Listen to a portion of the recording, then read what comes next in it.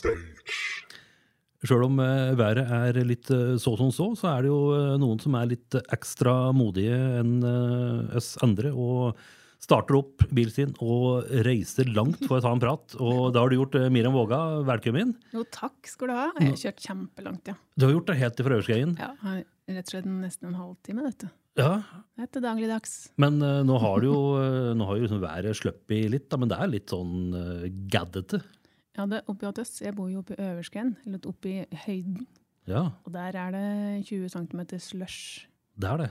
Så der må man liksom spinne seg litt ut av gardsplassen for å komme seg ut. Ja. Så det har jeg gjort i dag. Men det fare for at du får møtende trafikk, at du tar en sjans når du spinner ut, eller det... Ja, altså det en liten risiko der, men, altså, til nå har det gått bra. Ja.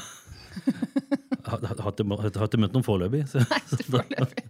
Nei, men det godt. Nei, men du ser i hvert fall uforskamme hel ut, og kvikk og rask, så da det stas at det gikk bra. Ja, det gikk bra. Og du har fått deg, dette sånn maskinkapuccino. Jeg borger ikke for kvaliteten, men har du tatt en prøveslurk? Ja, jeg har tatt det. Den en litt sånn standard maskinkapuccino. Ja. Så den sto helt til forventningene. Ja, stemmer. Ja. Og det helt greit. Ja. Ja. Men hadde jeg skulle hatt en 50-lapp for den, da hadde du vært litt oppgitt? Da hadde jeg tenkt at det var kanskje en smule meget. Ja. Men jeg betalte ikke noe 50-lapp, da jeg fornøyd det, altså. Jeg så kravstor dame nei, altså, i hele tatt. Ja, nei, altså. Den på huset, så såpass må det være. Takk. Og så vet jeg om du skal si at du gjorde som andre her i rommet, at du tok heisen opp i andre etasje og ikke gikk ene trappa. Ja, ikke sant? Du var glad når du så det. Jeg synes det var så bra å se at jeg tenkte at der kommer sikkert du spretten opp den der trappa, men nei da. Nei, sjelden jeg spretter opp trapper, altså. Det? Ja. Du kunne gjort det i dag. Jeg kunne gjort det, men jeg gjorde ikke det altså. Jeg tok den lette veien. Ja, noen ganger det greit også. Ja, jeg måtte ha litt pust nå, vet du. Jeg skal skravle så fælt med deg. Ja, nå skal alt fram. Og det som i hvert fall skal fram, det jo at du jo aktuell med splitter ny plate. Ja, ikke sant. Gratulerer med det. Takk. Det tok ikke mer enn 10 år, dette. Nei, det gjorde ikke det, vet du. Jeg rask i vendingen. Ja da, når det først skjer ting, så gjør det det. Ja. Men 2013, da kom jo, håper jeg, forrige skiva. Det vel for da første solo-fullengden, da? Ja, det det. Det 10 år siden, ja. Da kom den. Og så har det jo skjedd en del i livet mellom i disse 10 år her, da. Jeg har jo skrivet mye og vært med på andre prosjekter og sånn. Og så har jeg drivet og skrivet til det som ble det albumet her nå, da. Invisible Stories. Så har vi brukt ganske lang tid på å spille det inn nå. Det har vært sånn 14 dager i studio. Vi har liksom holdt på lenge, litt nå og da, med det her.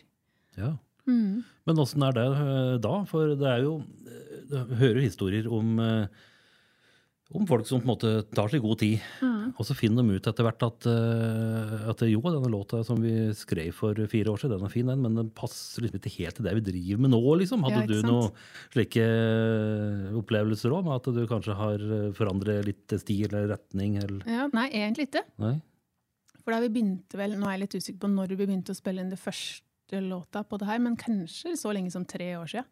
Vi begynte på det første, så vidt det med albumet her. Morten Reppeskår og jeg, da, som produsent. Men vi har nok begge hatt en sånn klar og liksom tydelig tanke om at alt vi skulle spille inn da, det skulle havne på en plate. Og det skulle låte som en plate. Så selv om vi har spilt inn over ganske lang tid, og vi har sluppet mange singler, så har det hele tiden vært en sånn albumtanke, da. Så jeg tror at det skal henge ganske fint sammen. Nå det vanskelig å høre på sin egen musikk, da, og med liksom klare ører. Det går jo liksom ikke an. Men jeg tror det henger fint sammen. Ja, det gjør jo det. Så, og det jo denne storyen, da, som jo litt sånn pussig i dagens verden, for nå vi nesten tilbake til 50-tallet, der det enkeltlåter som gjelder, men du tenker Beatles og Robert Soul, at det en plate som skal henge sammen, som gjelder, da. Ja, jeg liker veldig godt det formatet, og det jo gammeldags det. Men jeg liker å høre på hele plater av andre artister, da. Liker liksom å kunne sette av den tida til å liksom gå inn i det universet som den artisten og den har lagd. For ofte så det jo en litt sånn tanke bak en sammenheng og sånn da. Så jeg liker å bruke litt mer enn 3 minutter på en artist. Jeg liker det veldig godt. Og så tenker jeg at veldig mange mer sånn enkeltlåter, og da det helt greit. Men for de som har lyst da, til å gå litt mer inn i min verden en lengre stund, så albumet der for dem. Og den ligger jo da ute på internett, for de som har tilgang til det. Det har de fleste nå. De bør vel ha det. De fleste har det. Til og med mormor har det, og hun 91. Ja, var det hun som plata? Jeg vet ikke om hun har hørt den. Hun har hørt meg synge veldig mye da. Ja. Så det nok det. Ja, hun likte best få det servert live. Ja, hun gjør det. Hun tror ikke hun har Spotify. Hun hører mye på musikk på YouTube og slik. Og hører på liksom mye på radioen. Ja, hun veldig glad i musikk. Ja. Ja. Det jo stas. Veldig. Og det jo, for de som da klikker seg inn og leter opp Miriam Vaga, opps. Det litt internasjonale svung over den. Ja. Invisible Stories heter plata, og da tenker han jo liksom automatisk at her, hun som har skrivet disse låten der, hun vrenger sjela si, og det stemmer jo. Ja. Du bjuder på her. Ja, det bjuder på, vet du. Ja. Ja. Nei, men jeg liker jo å skrive om ting som kommer fra en ekte plass, da. Om det om meg direkte, eller om det ting jeg tenker på, ting jeg opplever sammen med andre, og ting andre forteller til meg. Jeg liker jo veldig godt å ha sånne, jeg ikke sånn kjempegod på småprat alltid, men jeg liker å gå litt sånn i dybden da. Og jeg ofte den som ender opp etter spilling, eller på, når jeg ute blant folk og besitter og prater med den ene som har litt kjipt. Ja, riktig. Ja. Det slik at du tiltrekker deg slike individer, eller det omvendt holdt på å si? Du nei, søker opp? Jeg oppsøker det ikke. Nei. Men jeg havner ofte der. Ja, så den ene som at det har jo selvfølgelig en liten historie nå, eller? Ja, og så tar jeg det egentlig som en slags tillitserklæring. Og at da det sikkert noe ved meg som føles trygt, da, kanskje, eller et eller annet, jeg vet ikke. Men så tar jeg jo med meg de folka videre, og de historiene, og så synes jeg det så fint med det, å dele det menneskelige og de tingene som litt sånn såre og kanskje litt tabubelagte og skambelagte. Altså bare, for vi mennesker alle sammen, og alle har sitt, hvis vi ærlige. Og jo mer ærlige vi jo mer like nesten vi også, tenker jeg. Mye av de samme tingene kan vi føle på et eller annet slags vis, da. Så jeg tror at ved å dele litt sånn rått og ærlig om sånne ting, så det enda flere som føler seg kanskje trøffe av det, og sett, og kanskje litt mindre alene da. Hvis de kjenner på de samme tingene. Jeg kan I hvert fall føle på det når jeg hører på musikk, og hører en tekst, og så tenker jeg at, du har kjent på det der du også, ja. Ja. Så føler jeg at det fint. Og så håper jeg kanskje at jeg kan være den for noen andre da. Ja, for det jo, altså det jo ikke noe, hva skal man si, altså det jo ikke noe mørk plate, sånn musikalsk, men hvis den da setter seg ned da, for å faktisk høre på det du har å fortelle, så det jo, det som du sier, at utepå så kan det være fint og flott og breie smil, men det kan være en del innvendig som har litt andre farger, liksom. Ja, absolutt. For jeg jo opptatt av at jeg skal ikke lage sånn depressiv musikk som folk liksom bare trykker ned. Men det går an å prate litt ærlig om ting som vondt og vanskelig, og likevel se det, og samtidig prøve liksom være litt sånn håpfull da, både på egne og andres vegne, at vi står sammen, og så tror jeg at ting kan bli bedre når det kjipt. At folk kan føle seg sett samtidig som det kan serveres litt sånn lyspunkt da. Ja, og for de som trofaste lesere ta Oppland Arbeiderblad, det de fleste vil jeg tro, som lytter på, så har du har jo pratet en god del om at du har jo slitt med ME da. Men som du sa sist vi pratet ved, så Getting Better, som Beatles sa. Ja. Det blir mye Beatles her nå. Ja, men det greit. Ja, så så byr livet nå på mange smøresider. Ja. Men du har jo hatt noen år som ikke var helt slik, og har det og gjort at du har fått øve opp for å faktisk skrive om det, og fortelle om at livet støtt ikke like lett. Jeg tror det preget av masse.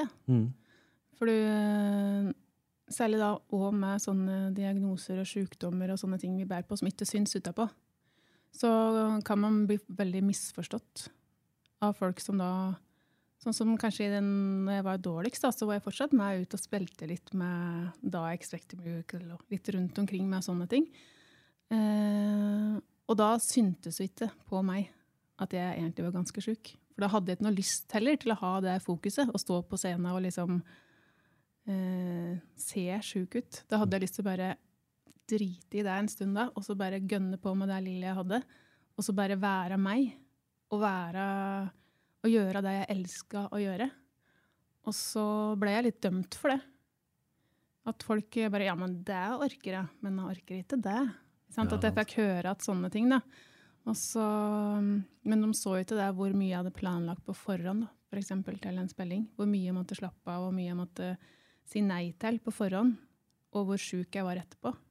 Det så de ikke, og det skrek jeg ikke så høyt ut om heller, for jeg har liksom ikke hatt noe lyst til å liksom ha så veldig, jeg har ikke hatt behov for eller lyst til å klage så mye heller. Men da koster det at det noen som har ganske mye meninger da, om meg, og at jeg er like troverdig, eller ikke sant, at jeg finner det på, eller jeg har møtt en del sånne ting da. Du har fått henne, ja. Det må jo svi. Ja, det kjempevondt. Ja. Skikkelig.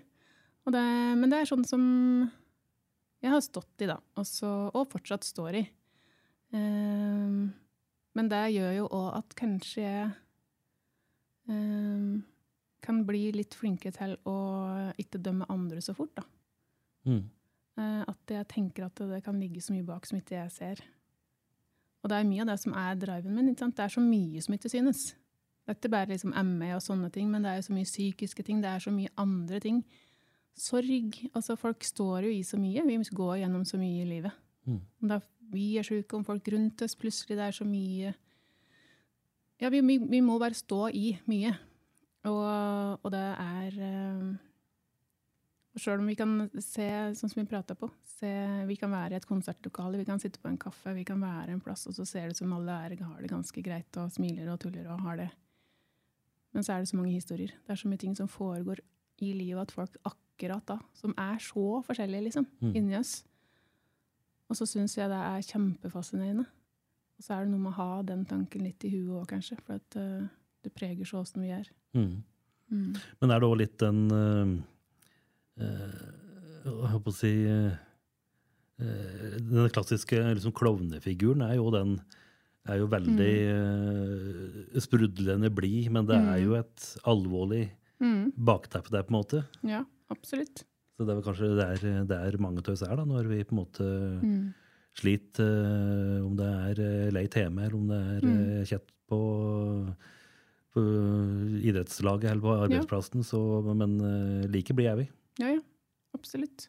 Så det jo ikke alltid vi har lyst til å ha det fokus, eller at det føles trygt heller da, og skulle være ærlig om det. Jeg tror da at det ofte kan føles litt sånn utrygt, og noen så det et nederlag å innrømme også, at ting ikke tippet opp, at man synes ting vanskelig.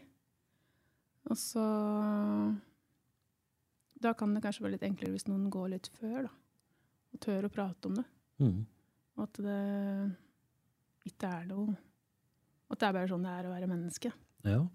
Hvordan var det du oppdaget at skrotten ikke var helt i toppform? Det skjedde egentlig ganske plutselig da. For det ble utløst, sånn ME i hvert fall ofte blir utløst av en sånn virusinfeksjon. Så jeg ble egentlig bare, jeg passet på lillebroren min, som var syk. Og så ble jeg smittet. Det var rett og slett bare en ordentlig sånn oppkastsjau, som var et virus. Den var 3 år eller noe sånt, han ble dehydrert og måtte på sykehus og sånn, så det var sånn kraftige greier da. Så ble jeg smittet han, og da skulle jeg begynne som lærling. Jeg var ferdig med 2 år på videregående. Skal jeg begynne som lærling, som omsorgsarbeider. Ja. For at jeg var på sommeren, så skulle jeg begynne der, men jeg ble aldri fresket etter den virusinfeksjonen. Så jeg tvang meg på den der å begynne som lærling. Jeg tror jeg var der maks en uke. Så gikk det bare ikke mer. Og etter det så har jeg ikke vært frisk, egentlig. Nei. Nei. Men hvor lang tid tok det før du fikk en diagnose? For det må jo være smått skummelt å gå rundt og være utslitt uten å gjøre noe, holdt på å si. Ja, nei, det tok mange år, det. Akkurat. For da var det ikke så mye prat om meg heller, for dette er jo tilbake i 97, ikke sant? Da var det ganske nytt, og det var veldig mye fordommer. Det kan det jo fortsatt være også, men da var det enda mer. Så det tok ganske mange år, og så var det vel en bekjent som kom og sa at har du dette her? Så hun kom med en bunke med papirer om ME, da, og masse symptomer og ditt og datt. Og så tok jeg med det til fastlegen, så sa jeg, hei, tror du jeg har det her? Og så sa han, ja, kanskje det. Og så ble jeg da etter hvert henvist til Haukeland, der de hadde mest greie på det og sånn. Og tatt noen tester og greier, og måtte jo gjennom masse, for det er jo et syndrom, så du må gjennom masse uttrykke alle mulige andre ting først. Ja. Så da var det hit og dit på utreda på det ene og det andre, og så fikk jeg til slutt den diagnosen. Da jeg var oppe i 20-åra, en plass at jeg fikk den, så det tok noen år, kanskje 5 år eller noe sånt, før jeg fikk diagnosen. Akkurat. Så da gikk du nærmest i villrede da, og skjønte ikke hva dette var for noe? Nei, visste ikke hva det var. Akkurat. Ja, for det er sånn utmattelsessyndrom. Og det høres jo liksom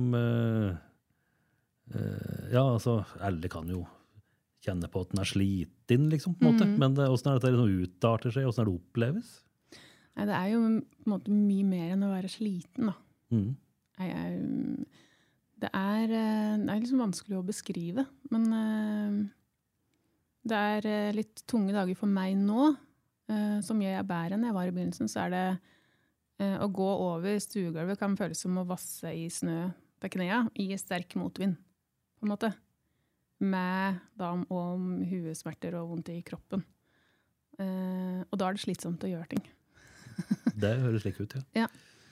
Men når jeg var på det dårligste, så var det sånn at å sitte var kjempeslitsomt, og holde huet sitt oppe var veldig slitsomt. Hvis jeg visste at jeg skulle sitte en plass ganske lenge, så måtte jeg sette meg innåt veggen, sånn at jeg kunne lene huet innåt veggen.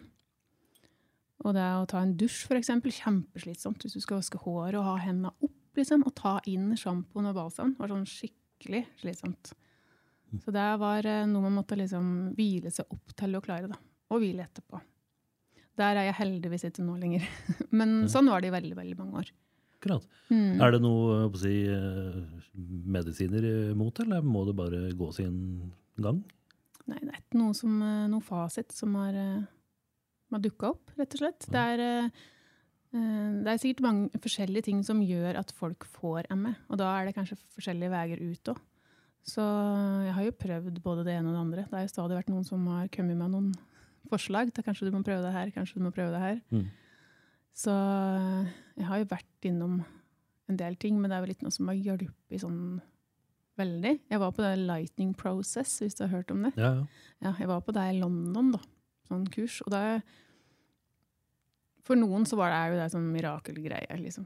Men det var vel ikke helt der for meg. Men det jeg merket at det kanskje hjalp litt på, det var jo litt psykiske ting, hvordan man tenker å komme seg ut av liksom tankemønstre som er litt destruktive, da. Så det hjelpte det nok litt på, men ikke så veldig mye på den fysiske formen. Nei, stemmer. Nei.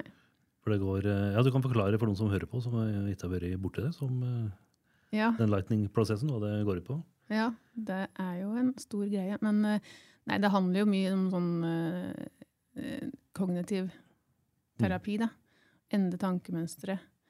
Og de hadde en teorien deres bak ME, og at det funket at de mente at når ME-folk ble syke, så når vi blir syke, så får vi liksom adrenalin for å komme oss gjennom sykdommen, produserer det. Så mente de da at ME-pasienter da ikke har sluttet å produsere den adrenalin, sånn at det er sånn konstant for mye adrenalin da, i kroppen, som gjør at du blir veldig sliten, og sliter med å sove, og sliter i det hele tatt da. Så da var det om å snu sånne tankemønstre som gjorde at det adrenalinet da skjøt av gårde. Klart. Så, men jeg vet ikke jeg, altså. Nei. Men jeg har prøvd det i hvert fall. Ja, og det er jo noe som heter at tru kan flytte fjell, så ja, det gjør det absolutt. Så er det der, men da... Kommer litt an på en tru på det, kanskje? Ja, det er noe med det. det er noe med det. Ja. Jeg bare kom på en liten sånn sidehistorie, som du nevnte på dette med å kunne måtte lade deg opp, rett og slett, før du eventuelt skal ut på spilling, før du skal gjøre et eller annet. Og jeg bare hørte jo jeg lurer på om det var til jeg leste, eller hørte intervju med jeg lurer på om det var han Robert Lang som skulle produsere første AC/DC-plata han skulle produsere. Og han var jo vant til at ting skulle gå litt kjapt i studiet, at det koster jo penger, og det må jobbes, og dette vet du alt om. Men AC/DC, de satt jo der i studio og røkte og skravle og liksom klunke litt på gitaren, og han var litt utålmodig. Altså, ja, men kom en gang her, liksom. Det her for noe greier. Og så spilte de inn 2-3 låter, da, mer eller mindre live, i 150 fart, som de gjør. Ja. Og da forklarte de etterpå at for at vi skal prestere dette, så må vi ta det med ro, liksom. Ja. Det blir litt sånn at de må lades opp, og det nytter ikke å det blir litt sånn der, ikke for at jeg har noe særlig erfaring som friidrettsutøver, men det er klart... Ikke jeg heller, Frode. Nei, men klart har du liksom 50 spurter fra, så er det sikkert det blir en særlig futt i det, at man må liksom lade opp for enhver kraftanstrengelse. Ja.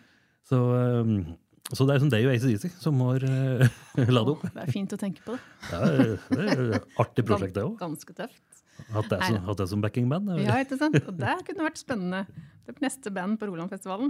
Ja, egen festival med AC/DC hadde vært... Da hadde vært det fullt på jordet. Ja, det hadde vært det fullt. Ja. Men vi må prate litt om musikk, for altså, mange har jo sett det da, sammen med blant annet Leve Bergerud, og for noen som ikke har fått med seg det, så er det ikke relativt nært til slekt da. Vi er jo det da. Han er onkelen min, vet du. Ja, så er han bare litt eldre. Ja, 6 år. Ja. Eller for hver gang han presenterer meg på konsert, så blir det mindre og mindre avstand i år mellom oss. Ja, altså, han kutter ned. Han gjør det? Ja, så da må jeg rette litt på han da. Ja, sånn ja. Ja, neida. Men han er onkelen min, ja. Så han høll på alderen sin, mens du ble eldre? Eller? Jeg ble eldre, ja. Ja, akkurat. Eller et eller annet. Eller jeg vet ikke helt hvordan vei det går, altså. Men, ja, det er. Men... Leve Bergerud, han kjenner alle til. Veldig mange har opplevd det, selvsagt, da, på scenen, både alene og sammen med flere. Og så var det du havnet opp i musikkgryte. Er det litt sånn arvelig belast, holdt jeg på å si, eller hvordan kom det til det? Det tror jeg er veldig mye med familien, ja. Og Leve, da. For at vi er jo ganske tett i alder, og vokser opp da som nærmeste naboer i tillegg, ikke sant? Så det har alltid vært masse musikk i familien. Mamma og pappa spiller gitar og synger, og det er liksom alle generasjoner er det, noen sånne greier. Og jeg har alltid elsket å synge, og alltid hatt Leve i nærheten, og gjort mye, og han er god på å dra med seg folk. Og jeg har jo vært med han og gjort synge sammen siden jeg kunne prate, på en måte. Og lagt på andre stemmer og drivet på. Og når jeg var kanskje tidlig tenåret da, han sent i tenåret, så hadde vi jo sånn mini-gospelkor. Ja. Og vi spilte inn kassett. Så var det? Ja. Det var det. Så, og da var det noen sånne gamle barnelåter, og så var det noe egenskrevet. Ja. Lever jeg av meg. Er det noe du husker i farta? Nei, det tror jeg har fortrengt det. Nei, dette her er lenge siden. Altså. Men det var vel lyrikk for hjertet da, sikkert, vil jeg tro? Ja. Og masse klisjeer og voldsomt. Men det var fint, det. Så det var der liksom det første kanskje lagde sammen sånn da. Og så har vi alltid følt den. Jeg er på hans prosjekter, og han på mine, og alltid...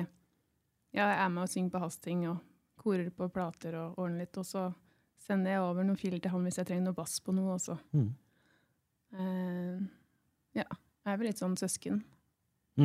Ja, i musikken og i familie. Ja. Det er jo mange når en begynner å forske litt på musikere, skuespillere, folk som driver med ting som er utåtriktet, som svensken sier, da. Så er det jo påfallende mange som på en måte har vært både fortsatt kanskje, men i hvert fall under oppveksten vært veldig liksom, bluge, genert, ville helst ikke gjøre noe ut av seg på skolen, men likevel kanskje noen av verdens største artister nå, da, som på en måte ingen hadde trodd, liksom. Elton John, vet jeg blant annet, var vel en sånn fyr som knapt tørte å møte opp på skolen, for så blug og engstelig fyr, da. Hvordan var det med deg? Var du liksom klassas midtpunkt, eller hvordan var det med deg? Nei, det var jeg nok ikke. Jeg er nok en sånn der som har holdt meg veldig sånn i midtskiktet. Ja. På en måte. Ikke av de veldig populære, og ikke av de som ikke på noen måte var populære. Jeg var liksom midt på treet. Ja. En sånn terningkast 4, liksom? Ja, det er sånn terningkast 4. Nei, men jeg har nok alltid vært ganske trygg i meg selv, på en måte. Men ikke hatt noe behov for å gjøre så veldig mye ut av meg. I grupper, i klasse, eller jeg har ikke behov for å ta masse plass. Jeg litt mer som kikker litt rundt meg, og så ser han ting litt, og så legger jeg meg litt der det virker som det er greit. Ja, det er jo en fin måte å ta seg fram i livet på det. Ja da. Så gjelder det da etter hvert også å finne ut at noen ganger så er det viktig å ta den plassen man vil ha og skal ha, og føler man skal ha. Så det har jeg kanskje måttet lært meg å bli litt flinkere på når jeg er blitt litt eldre da. Og bare stå litt. Nei, men nå skal ikke jeg bare legge meg etter. Her står jeg, og her er det jeg skal stå. Så det er jo ting å lære seg. Men det som er fint med å bli litt eldre, da. At man lærer seg litt sånne ting også. Det er det. Men så er det fortsatt den der litt sånn der greia som man kan føle, i hvert fall for egen regning. At selv om det ikke er noe kanskje å si på selvtilliten, så er det noe med selvbildet som kan være litt... Kan kanskje peke litt nese noen ganger. Ja, absolutt. Dette har jeg tenkt en god del på. For at jeg har nok på en del områder ganske grei selvtillit. Ikke på alt da, selvfølgelig, men på noe. En del. Men selvbildet er jo noe helt annet, ja. Og der kan det nok stå litt dårligere til med. Helt klart. Og det er jo litt fascinerende, det der. Ja. Hvordan dette funker. Det burde liksom nesten være det samme, eller henge godt sammen, men... Ja, men så gjør det ikke det. Nei. Jeg har ikke noe godt svar på hvordan dette der funker. Nei, og det er vel også der og kanskje mange stusser litt da, når du driver med det du driver med, og at du liksom på en måte har selvtilliten og vet at det du gjør er bra, men så er det andre ting som skurrer, alltid på å si. Ja, for det krasjer jo litt. Men da tenker jeg at jeg er litt sånn som krasjer litt med meg selv da. At det er litt sånne motstridende greier som foregår inni sjel og sinn og kropp. Men det er jo en av de tingene. Ja. Vi er noen pussige skapninger da. Ja, vi er det. Og jeg synes jo det var kjempefascinerende. Ja, det er det. Skikkelig. Så det er derfor jeg liker å grave litt i andre folk sine tanker og følelser og sånn, og bare, hva er det som får oss til å være sånn som vi er? Og jeg synes det er kjempeinteressant. Virkelig.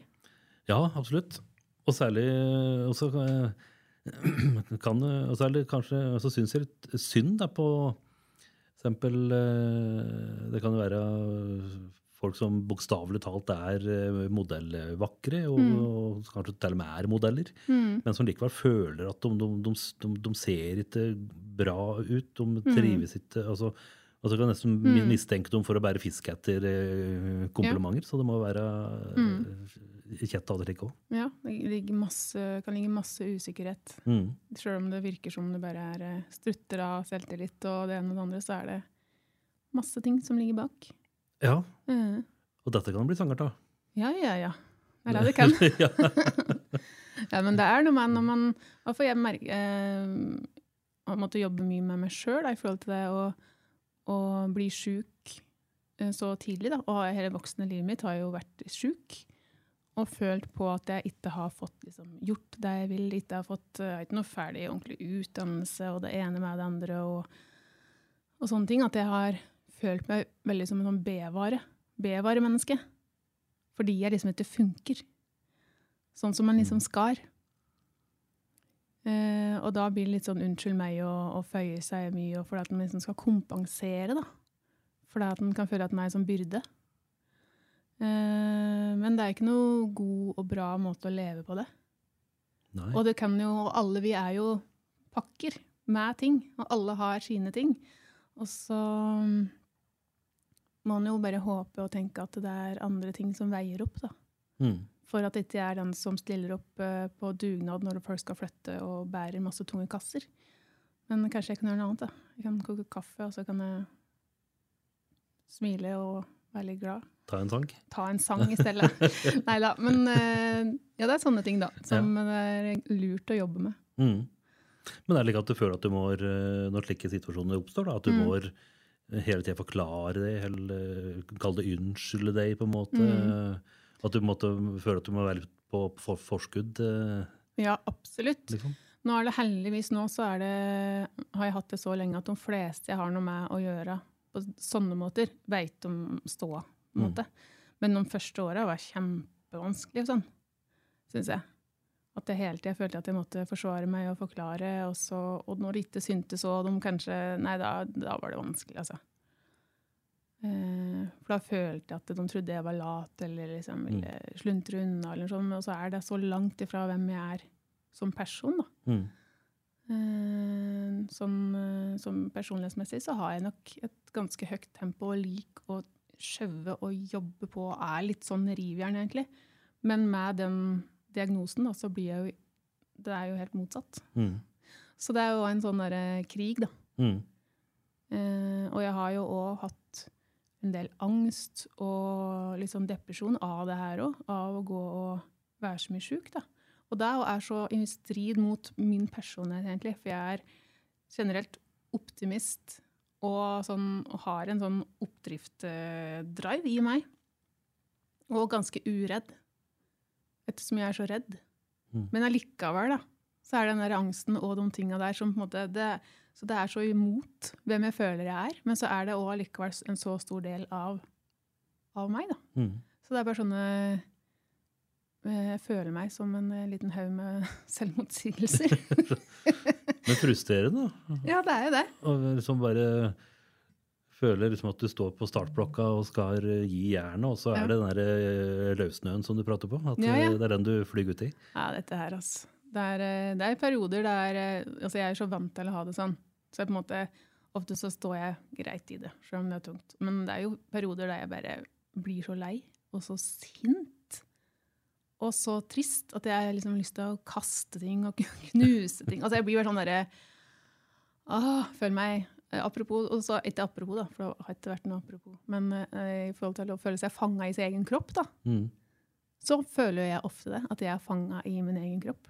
Du bytter ut noen deler på en måte? Ja, jeg skulle gjerne liksom bare... Du har vært på service? Ja, jeg skulle gjerne ha gjort det. men ja, så jeg har jo absolutt mine dager fortsatt også, som er sånn. Det bare blir så sint på hele greia. Men sånn er det. Og så makser jeg det jeg kan da. Av tingene som er gode. Og så blir det jo fine ting. Ja. Og vi prates jo her om dagen, og da prater vi jo litt på dette der, og liksom at vi kan ha alle våre dager, og det kan være ganske så mørkt og trist, men samtidig så får vi liksom bare huske på hvor vi er i hverdag, at vi vandrer jo i en gulllottokupong hver dag som bor der vi bor, og ikke minst den tida vi lever i. Vi prater jo en del om det. Ja, vi gjør det. Og at hadde vi vært her i 1860-70, så var det ikke så stas å bo i Norge. Nei, absolutt. Så det noe med å klare innimellom å zoome ut litt. Og se ting litt i et større perspektiv. Og kanskje klare liksom å finne enda mer takknemlighet da. For det vi faktisk har. Og det viktig, skikkelig viktig. Ja. Og jeg tenkte på, jeg hørte en podcast her om dagen. Det var en fagperson innenfor helse som pratet. Og nå har du pratet om hvordan du har opplevd det å ha ME, og hvordan det har vært. Men nå det da altså ordet trend, det på en måte litt skummelt, men likevel, han fortalte i hvert fall om at nå det veldig mange unge jenter som later som de har Tourettes. Oi. Det har vært en slags TikTok-greie med å liksom ha de kuleste tiksa. Dette høres spinnvilt ut, og helt, men dette ble sagt ifra fagfolk, og på en måte nærmest skal jåle seg til da, med diagnoser. Jeg merker at det litt vanskelig å finne noen riktige ord på dette her, uten å si noe gærlig, men liksom, det jo, det høres helt vilt ut. Ja, det har jeg ikke hørt om før. Nei, det jo litt voldsomt da. Hva det liksom, hva ligger bak det, og det behovet på en måte? For å gjøre det? Ja. Det noe oppmerksomhet rundt det for å ha noe å skylde på, eller ha noe, nei, jeg aner ikke, det meget mystisk. Ja, dette må jeg tenke litt på, tror jeg. Ja, så... ja, kjære tid. Det sånne trender, liksom, at hvis det blir en trend, så... det der var veldig rart. For det har jo, ettersom det vi har pratet på nå, så har jo det mye du kan flashe, du da. Jeg kan det hvis jeg vil det. Ja, dette skal du ikke tulle med, så... litt tulle er lov. Så, vi har pratet på det før, så da føler jeg meg litt trygg til å trampe litt ut på. Men jeg tåler litt, det vi klar over. Så. Men det jo, men klart, vil i hvert fall... mener at unge folk som har behov for å synes, kanskje bør velge andre måter å gjøre det på da. Ja, og så det nå å være ung da, og usikker og ha behov for det ene og det andre, og så alle disse apper og liksom veien ut til hele verden så kort. Så alle de tingene blir så synlige, det synes ikke så godt alle tingene som når vi var yngre, liksom. Nei. Det var ikke sånn... plutselig så får du publikum på liksom en periode i livet ditt som du på en måte bare vet så lite om deg selv, og hva du gjør, og hva du trenger, og hva, altså, ja. Det litt skummelt. Ja, og nå det jo en ny tid nå da, med kunstig intelligens, AI på engelsk, og det kan jo brukes både riktig og gærlig. Det jo litt pussig å høre Johnny Cash synge Barbie Girl. Det noe rart. Det var veldig rart. Men du lefter med dette selv? Ja, men jeg drar det ikke med inn i musikken. Altså. Den dagen jeg gjør det, da kan du komme og slå med huet med noe hardt. Ja, da skal jeg ta med stekepanna her og stramme det opp litt. Neida, det ikke noe fare det også. Nei, men jo, jeg synes jo det morsomt med å drive og generere litt bilder og sånn. Til bruk da jeg brukte det jo på albumcoveret, for der hadde jeg en liten sånn visjon da, om hva jeg hadde lyst til å lage. For jeg synes jo det veldig morsomt med bilder, og sånn, veldig visuell da. Så da hadde jeg sett for meg at i og med at det var Invisible Stories, at det skulle være et portrett av meg, men som også skulle vise litt av min indre verden da. Så da genererte jeg da et bilde av en litt mørk skog med en sånn lys i midten. Ja. Og da måtte jeg jo prøve masse for å finne noe jeg var fornøyd med det. Og så fikk jeg da merge det med det portrettet da, sånn at den skogen syntes bare inni meg. Det var kjempemorsomt. Så må jeg lære meg masse nye greier da, som jeg begynner jo på ting, og så vet jeg ikke hvordan jeg skal få det til. Så jeg driver og knoter og herjer og driver med programmer og feiler og... Ja. Men så det tar litt tid da. men jeg ble fornøyd. Ja, Ja. det var kjempefint. Da. Det ligger ute på internett også, så Det gjør det. sjekk ut. Men vi må ikke glemme det. Du gjør jo ikke bare egne ting, og sammen med onkel Levi Bergerud, men filter med PH. Ja. For noen som noterer og vil sjekke ut. Så han har du jobbet mye med. Ja, jeg har det. Men det er vel en fyr du aldri har møtt? Vi har møtt den altså. Det har du nå, ja. Ja, vi møttes, skal vi se, nå må jeg tenke litt her for å ikke ljuge. Vi møttes første gangen på P3. Ja. Fordi da hadde vi lagd vår første låt sammen, som kom på P3. Og da skulle vi, da var det Popsalongen, har det da hette det? Ja, noen som heter det, gammel verden, ja. Ja, dette her var jo i 2011. Ja. Ikke sant? Så det er jo litt gammel verden. Det er jo det. Ja. Så da skulle vi dit og spille den live. Og da var det første gangen jeg møtte han, var da i foajeen. Ja, stemmer det. I radioresepsjonen heter det jo rett og slett nede der. Ja. Vi møttes på den ekte radioresepsjonen før vi gikk opp og skulle spille den her live Ja, for han på P3. Ja, for han er en sånn elektronika-dude. Fyr, ja. Ja. Så det var første gangen vi møttes. Og så litt senere den sommeren så spilte vi på Hove med han. Ja. Så det var andre gangen vi møttes. Akkurat. Men han bor jo i Bergen, og jeg bor jo her. Så vi har, men jeg har jo studio hjemme, som jeg jobber fra. Så han skal gi ut det 6. albumet nå. Jeg tror det er i år. Det kommer. Og det er det 6. albumet jeg er med på han, men da jobber jeg hjemme. Får jeg da musikk fra han, og så skriver jeg låter på det, og så sender til han. Ja. Frem og tilbake, og skriver tekster og sånn da, for han. Altså, som featuring-artist da, og låtskriver. Tøft. Ja. Og det har vært gullplate da, du? Ja, det har det, vet du. Må ikke glemme det. Nei. få fram den. Jeg synes det er flaut å si sånne ting Ja, selv. men det er jo jo, men jeg fisker fram. Ja, det er bra, det er bra. Og den har du selvfølgelig i vindfangen når folk kommer på besøk, Ja, og ser lodd, det er det første de ser. Første de ser. Ja, så er det. Nei, jeg har den på veggen, sånn at jeg ser den hver gang jeg skal gå inn i studio mitt. Ja, Så der er den. så folk må liksom be om å få audiens opp i andre etasjen for Ja. for sånn der. Ja. Rett og slett. Så det er, men du har den framme da, det er jo mange som Ja, på en måte gjemmer bort pokaler, men Ja. gullplata henger framme. Den henger fremme. Alle de andre pokaler jeg hadde som barn, Ja, de ble borte i brann, for Just det hadde brant i huset vårt når jeg var 11 år. Just det. Så, for vi hadde sånn pokaler stående oppå seksjon, hva heter det? Ja. Sånn der for gamle damer. seksjon, ja. Seksjon, klart ikke helt å si det. Det er bra at du kan prate. Der sto pokalet vårt oppå der, Ja. men så brant det, så alle de smelta jo. Uff da. Så dette her er det eneste trofeet jeg har. Ja. Det er jo den gullplata her. Så den må jeg ha fremme.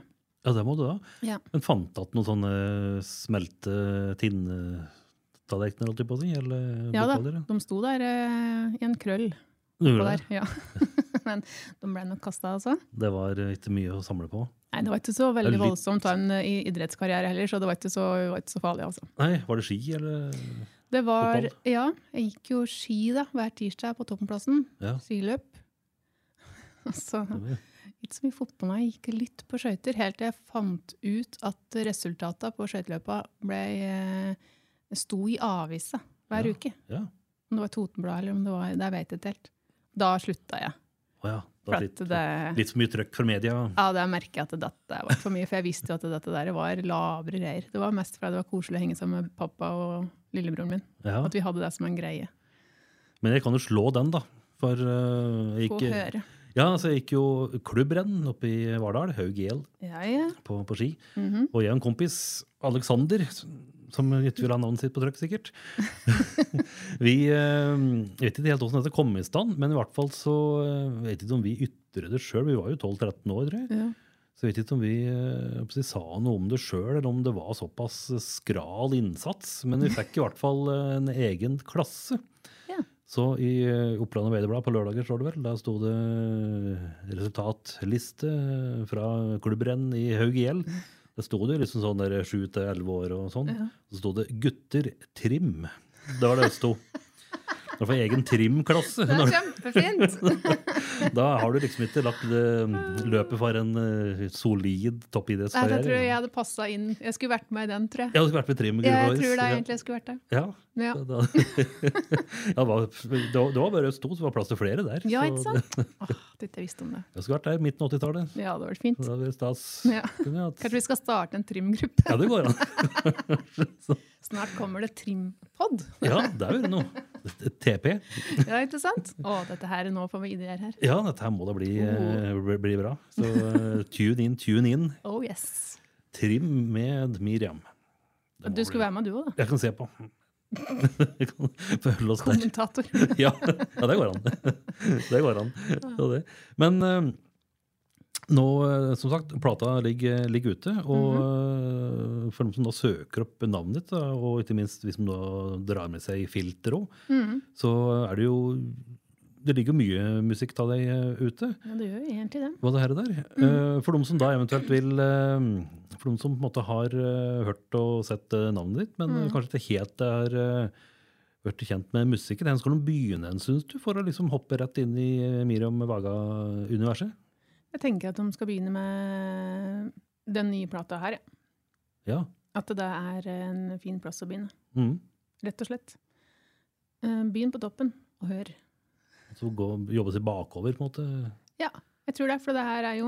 Nå kommer det litt an på hva slags musikk folk liker, da. Liksom er du veldig elektronika-fan, så er jo den første plata mer elektronika, og kanskje litt mer mystisk også. Så da går det an å gå på den. Men jeg tenker jo at det er fint å begynne med min solomusikk. Det er jo den som representerer meg desidert aller best. Og hvis man liker det og har lyst til å utvide litt, så kan du sjekke ut litt ting jeg har vært med på og sånn. Hvordan det ellers utover nå, hvis noen vil se deg i levende livet? Er det noe mulighet for deg sånn... Ja, nå er det ikke så mye nå fremover. Nå har jeg slitt en del med stemma mi det siste også. Så jeg har måttet avlyse alle sånne fullkonserter, som solokonserter. Men jeg håper jo at jeg skal få orden på den nå. Jeg går til logoped og sånn, for å få litt sånn skikk på den her, så jeg tåler litt mer. Men det blir jo mye med leve neste år. Og så skal jeg få til noen flere solokonserter, og så har jeg jo begynt å skrive på nye ting, og litt juleting. Nå har jeg drivet og skrive julelåt også. Oi. Men så neste år så kommer det noen julegreier, har jeg planer om. Akkurat. Ikke 10 år til neste gang? Nei, vet du, nå er jeg jeg har skrevet så mye nytt, da. Som jeg har lyst til å begynne å spille inn. Så jeg må bare få med meg gutta og starte. Jeg er skikkelig ivrig. Det blir stas. Ja, så bra. Da er det bare å følge med, da. Det er egentlig det, altså. Og du er på internett på det her der, så det er bare å... Ja, det er bare å følge på hvis man har lyst til å se litt hva som skjer, for det er jo stadig noen greier. Det er det da. Jeg skal gjeste innom Levi og Maria Solheim skal ha noen julekonserter. Ja, så bra. Og de skal ha julekonsert blant annet i Hoff på Lena, og da skal jeg være med. Det er 13. desember. Det var Lucia-dagen. Ja, det er det. For en dag det blir. Ja, så det gleder jeg meg skikkelig til. Møt opp. Yes, kanskje jeg skal prøve å få snike inn en ny julelåt med der. Det går an. Ja. Hvorfor ikke? Vi gleder oss. Så bra. Nei, men da har vi vært innom det grøvste, til og med fikk til med lirke inn litt gammel idrett. Det var ikke verst. Nei da, så det er jo de fleste temaer. Da har vi dekket. Dekket det meste. Det er bra. Men hjertelig takk for besøket, og så får du kjøre pent hjemme til Øverskeien. Jeg får sledde meg inn på gardsplassen. Ja, ta fart og sledd inn. Jepp, det skal jeg gjøre. God trening på denne, vil jeg tro. Oh yes.